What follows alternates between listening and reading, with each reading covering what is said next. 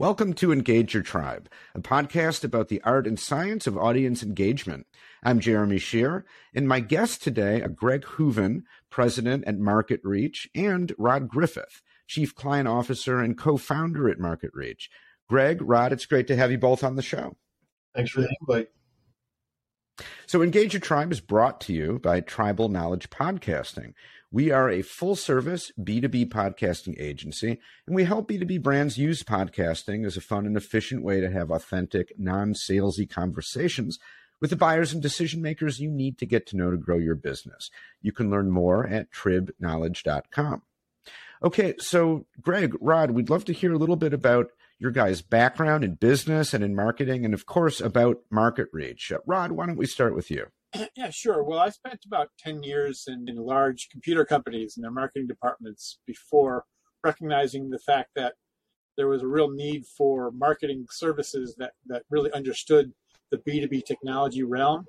And I had difficulty finding vendors like that in my day. So I saw an opportunity in the early 90s, decided to leave, to take a jump and start Market Reach in 1994, I think it was. So that's when we started the company. And we've been focusing on business-to-business marketing technology companies, mostly information technology, healthcare technology, industrial technology, anybody with complex, long sales cycles, challenging differentiation, things like that. So.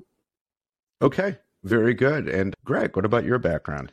Yeah, so I started off in crisis communications doing PR for an agency down in Boston, and then got the bright idea that I wanted to try a variety of different things, figuring starting my career bouncing around, getting a wide breadth of services would be good for me. Unfortunately, the more I bounced, the more I got the you don't have enough of the right experience comments as I was moving. But it allowed me to get experience in a variety of different areas. So I did some ad copywriting, presentation design, editorial. I've kind of seen it from all areas, and then landed at Market Reach about 15 years ago. Been here ever since. Okay. And I think it's cool that you guys started way back in 1994, which like in tech terms might as well be like 5 centuries ago, right? Things changed so quickly. And so, you guys have seen quite a lot of evolution in your time. We were actually one of the 8 founding members of the Internet Direct Marketing Bureau, which was really designed to go and create the CAN spam laws that we have today. That was the early effort to try to put some controls on emailing, because we recognize it's going to get crazy. Yeah, so we got to watch the whole internet marketing, web marketing, social media empire kind of move its way into the marketing industries. Yeah, really cool. So you guys have a really broad perspective, broad and wide perspective on all this. So now I know that you both work with a lot of business owners in the tech world who don't have a marketing background typically, and they also maybe don't really understand marketing and its value, like why you need a marketing function, why this is something you really need to focus on. So to start with, what are some of the common misconceptions about marketing that you tend to run into? Rod, let's start with you. Sure. Well, yeah, number one, I think is, everyone's exposed to marketing every day, right? We see it all day long in television and the web, et cetera. So there tends to be this misconception that, the consumer marketing that I see every day is the kind of thing I can do and just apply it to my B2B technology business. And it doesn't work that way. B2B marketing is very different. The factors that are major, there's not a lot of impulse purchases, right? It takes weeks, months, sometimes even years to sell a product. That takes the need to establish relationships and nurture those relationships over a long period of time until they turn into sales, for example. The second area we see a lot is that, and it happens to technology companies, they have this assumption that, a great product will kind of, it doesn't need marketing because it'll just become, viral. It'll go viral, for example. Well, going viral is not a strategy, right? If it happens, good for you. Congratulations. But it's not a plan. You can't plan to go viral. So there's a lot of wrong understanding that, marketing isn't needed because I've got such a great product. It's so unique. It's so competitive. It's just going to basically become really, really good. So. Mm-hmm. The third thing is probably the lack of understanding or believing that there's no emotions involved in technology or B2B marketing, right? Purchases are made by business criteria based upon functional capabilities and needs and assessments and benchmarking, et cetera. But the reality is, and there's been new studies lately that show that technology marketing has a significant amount of more emotions involved in the sale than people had realized. And those emotions play a major role in developing marketing programs that are effective. So we have to work with that a lot. So that's probably the three big ones we see all the time. Mm-hmm. Yeah, that's really interesting because you said just before that it's really different than B2C marketing, right? In all the ways you just described, except there is some crossover. As you just said, emotions, right? That doesn't go away. Right. You make an impulse buy, that's pretty much mostly your emotions, right? You just want it in the moment. Right. And you're not buying on impulse in B2B, but still you have to make that emotional, personal connection with the seller, with the buyer, between those two, in order to advance that relationship to the point where you're going to earn trust, right? Exactly, and it's kind of almost the opposite of impulse, meaning that if you buy the wrong lamp for your office, for your home office or something, big deal. If you don't like it, you give it away to your kids or something, and no big deal. You buy the wrong computer system for your corporation, and it doesn't go well, your career's in trouble, right? So the decisions involved in business decisions can have significant impact on a person's career. If they make the wrong choice, it might mean, hurt their career. Making the right choice could boost their career. It could also mean less hours working at the office, for example. They finally get that pay raise they wanted, or they get to take vacations because they're not working as hard because they made life easier with their decisions. So there's a lot more emotions involved in those decisions than people had realized. It's not all about just what solutions match my needs, my functional needs, for example. So. Yeah, definitely. Greg, what's your take on this? So I think from a marketing standpoint, I got kicked out and didn't hear what he had to say.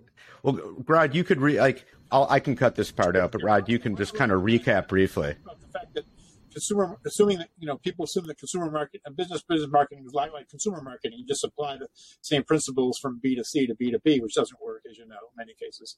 I talked about the fact that technology companies sometimes believe that, hey, we'll just build a great product. We don't need a lot of marketing because the product's going to be so cool and so better. It's going to become viral. And it's going to sell tons because of its superiority. And the third one is the not understanding that how much emotion is involved in a B2B sale. And some of the recent results that you and I have talked about over the past couple of years about how, that people, when they make a decision for B2B, it can really affect their careers. There's a lot of emotions involved. So they got to get it right, because if they make a mistake and the wrong purchase decision, it can really hurt their careers, and vice versa. A good decision can really change their whole careers. So there's a lot more emotion involved in B2B than people think. They tend to think it's just criteria, right? Does it meet my functional needs? How fast does it work? How well does it perform in the benchmark test? That kind of thing. But there's a lot more emotion involved than people had thought. So that's the three things I went over. So. Yeah, and I think one of the other misconceptions along those lines is the complexity. I think a lot of people take a look at marketing and they think, I just want to do something simple. And we hear that comment quite frequently. And simple doesn't necessarily, at least for the end user, simple doesn't mean that the back end of it is not complex, well thought out, well planned. People want things up quick.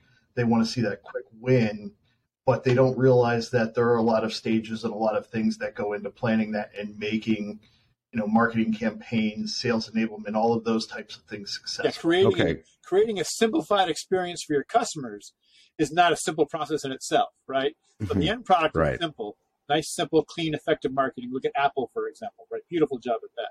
But the effort to get there, to make it simple, is actually quite complex. Right. Yeah, and that's easy to miss if you've never gone through that process. Yeah. Definitely. So your guys' whole company is built on getting tech founders and people in the industry to see that value in marketing and actually go down that path. So how do you do that? Sort of what are your strategies for getting people who aren't used to that way of thinking to get in that mindset? And Greg, let's start with you. So I think it's conversations, walking them, from our standpoint, it's starting with those folks and showing them some quick wins, right? So we're starting off with a process of making them understand that it's not going to be an overnight thing. You do have situations where that happens, but it's rare and far between. A good marketing, nurture campaign is evolving and it takes time. It's reviewing, it's consistently building on it, to make sure that you're hitting your audience in the right areas, you're talking to the right people. And that's an ongoing process. And I think as we show people, the different elements that are involved in that and how to build on that, those successes start to grow and then they start to buy in more. And that's, I think, one of the reasons we've had the longevity that we've had with a lot of our customers is we're not trying to pitch them on that quick campaign. We're talking about, long-term nurturing, brand building, all of those types of things, and it all comes into play. Once you start having those conversations with people and they realize and you build that trust, I think that helps them buy into the overall value that they're going to get out of it. Yeah, Rod, what do you have to add there? Yeah, absolutely. And the other thing is that we try to talk to them about and sort of get them to understand is that, you can do these things manually. In other words, oftentimes we'll have salespeople say, well, we have a sales staff that's very good. Our product's very good. And it's a relationship selling, right? Most technology selling is very relationship focused. So they don't understand that, yeah, you can do that, but look at the cost. Look what it takes for one person to take somebody from the time they meet them to when they become a real prospect. Could be 9 months from now, right? So the challenge is that the manual process of doing that can be very expensive and time consuming. What marketing can do is sort of automate some of that, take it away from the salespeople so that they're not focusing their energy on pre-qualified leads that aren't really qualified yet. So they're focusing their energy, because it's very expensive to send a salesperson out there, right? So you want to focus then on qualified opportunities. And marketing simply just takes a time frame from when a salesperson needs to be involved and extends it farther down the relationship path. It nurtures relationships, communicates, educates customers, gets them far enough along to where now we know, okay, it's worth sending a salesperson to go talk to this person. And it saves a lot of money, actually. It can actually be a big cost savings. And they don't always realize that. We have to give them through that process. Yeah, I mean, I think you're bringing up something really important, namely the collaboration of sales and marketing, right? I mean, they're really one function together. You can have sales without marketing, although it's not a great idea, right. But it doesn't work the other way around. Right. If you have marketing without sales, then what are you doing? Like, what's the point?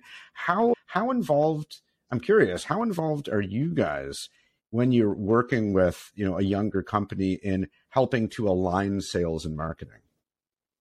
Oh, a lot. I mean, it's, we create, scripting processes and things like that. We actually, set up models and kind of create a plan for when you're going to interact with a customer. For one client, for example, they're going to trade shows and they weren't really proving the leads weren't coming back very effectively. And what we did was come in and say, okay, let's create a plan that says, okay, when you meet somebody in a trade show booth, you've only got a certain amount of time to qualify them quickly because it's a numbers game. You want to talk to as many people as you can, but quickly talk to them and don't spend too much time with one person because unless they're obviously, a real major opportunity, hot opportunity. But in most cases, you got to teach your sales force that qualifying is a numbers game and you have to get the conversations going. So we created a model that said, okay, when you engage, ask these 3 questions. If they answer this way, then ask these 3 questions. And we actually created a scripted process that they rehearsed. And within, the next couple of shows, they came back and said it was making a big difference, the quality of the people they're following up with after the events and things like that. So really we do a lot of work with a small company that has marketing and sales kind of as one organization or very closely tied. It's really helpful to make sure they're involved in the planning process because if marketing the salespeople have to believe in the marketing, right? And the more you involve them, engage them, so they feel part of the marketing process, the more comfortable they're going to be that they've got a good marketing program they can get behind. Yeah, 100%. So Greg, let me throw a question to you. Once a young company is up and running with marketing, they've kind of bought in.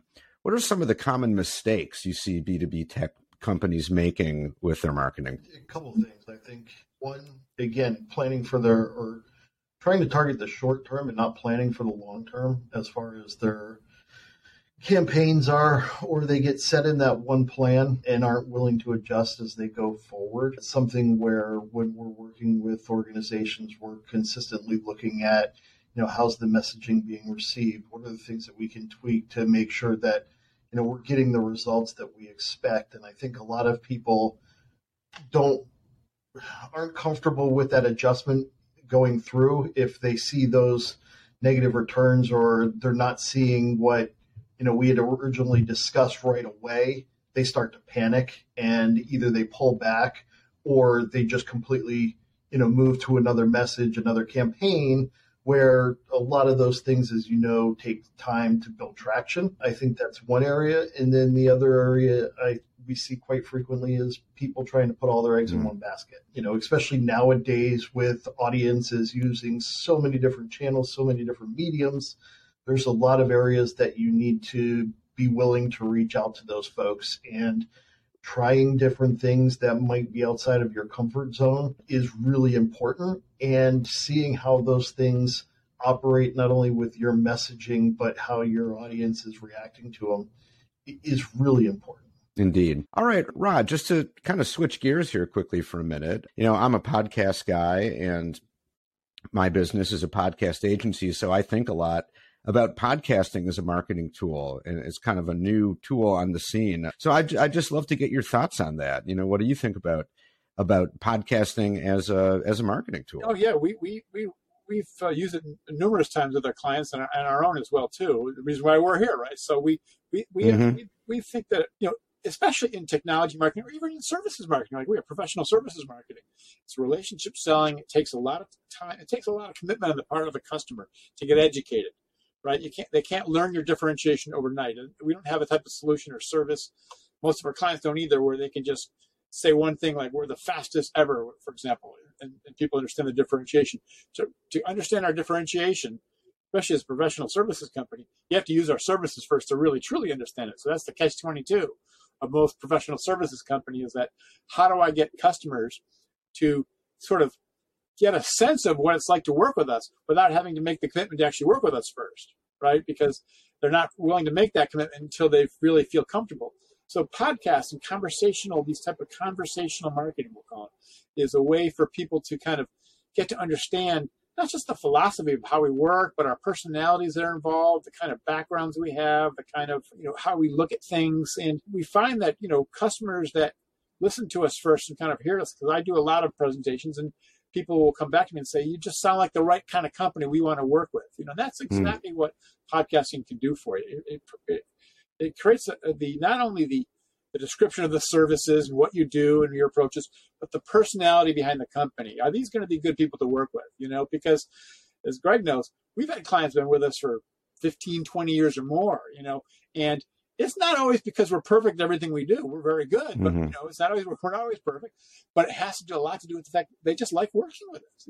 We're a good group of people to work with, and I want to hire vendors the same way. I want to hire vendors that I'm going to enjoy working with. I'm sure we've all done this. We found companies that are really knowledgeable, but you think, I'm not going to enjoy working with them. So podcasting has that ability to add, to communicate your expertise with personality, I guess is the way to say it. And in B2B, that personality is so important, because you know what? If you look at our website or look at our clients' websites and look at their competitors, they all read the same. Two information technology companies, look at laptops. You go look at, they're identical in functionality, they're identical in features, and they're off by $10 in price, right? They're very difficult to differentiate. It's the human person, the personas that are involved in marketing, I think, are valuable. And to communicate that, things like podcasts and the conversational approach, I think are very valuable. Very valuable. Yeah, couldn't agree more. I like that way of putting it, conversational marketing. Greg, what are your thoughts here? Before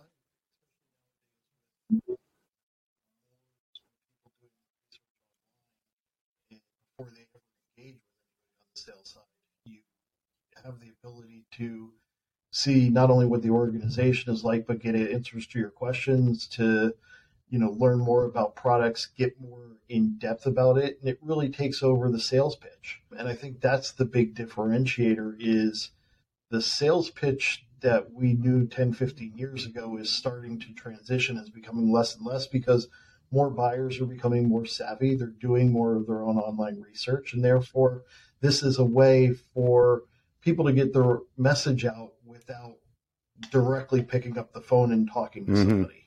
Yeah, and I think, as Rod just said, it's sometimes I think it's maybe even less about the specific message or talking about your specific services than it is just demonstrating who you are as a person, the kind of person you are, and your personality, and that, hey, I'm a it would be fun to work with me. And the other thing about podcasts is that they're very timely. You can literally, something can happen one week that a day later you can do a podcast about it, for example. So you can really be very timely, as opposed to creating an ad campaign or an email campaign takes weeks of planning, right? So a podcast you can plan pretty quickly, and they're very cost effective marketing. Mm-hmm.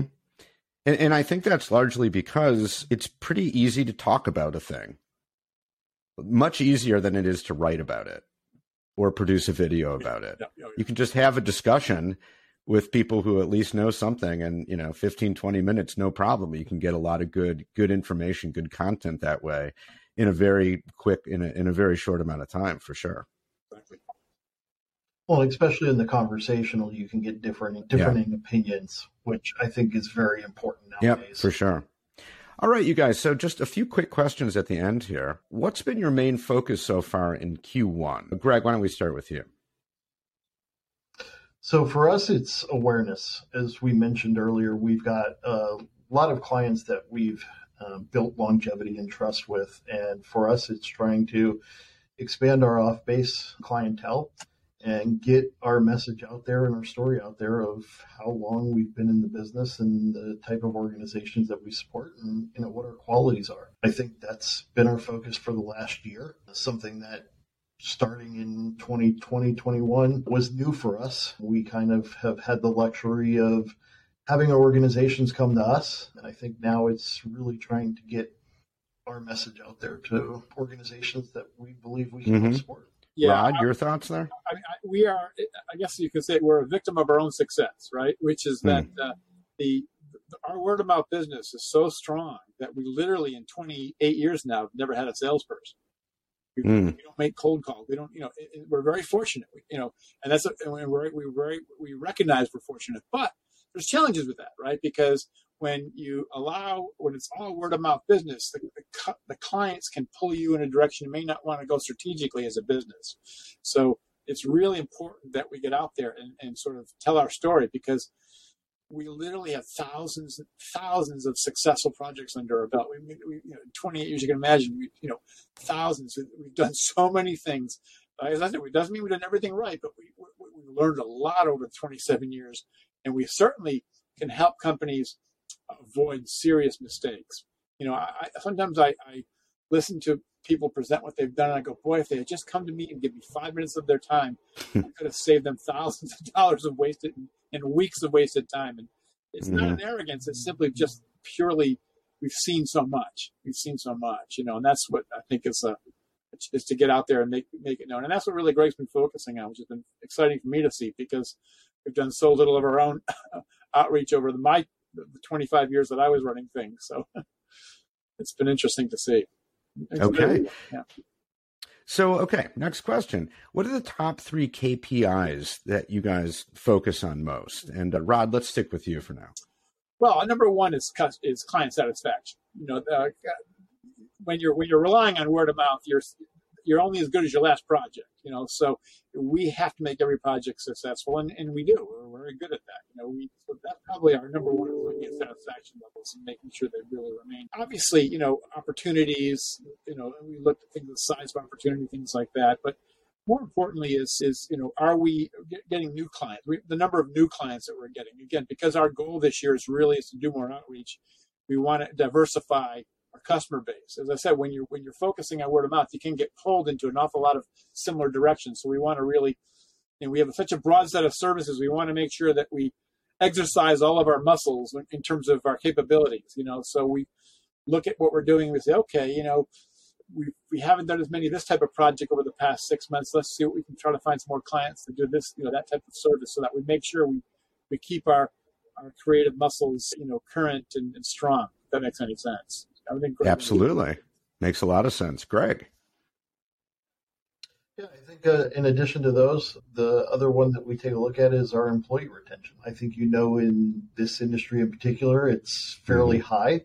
And I think, we've been fortunate over the last several years. And since I've joined, where ours is not. I mean, we're looking at somewhere in the ballpark of an average of 5 to 6 years. We get people in that are fairly early on in their career. So I think that just speaks to the type of organization that we've built and we continue to build. Okay, very good. The nice thing is that when people move on, oftentimes it's you can almost sense it's time for them. When you bring a young person on board after 6-7 years, you realize they probably deserve to try a different industry or try a different focus, or maybe they've, after 7 years of working on all the varieties of projects, they've decided they want to focus solely on one type of service, for example. So they go to a company that specializes, because we're very broad in our services, and they might choose to say, well, I'm going to go focus on just video marketing or just web pages, for example. So we, as Greg said, our turnover is very low compared to the industry. We're very fortunate that way.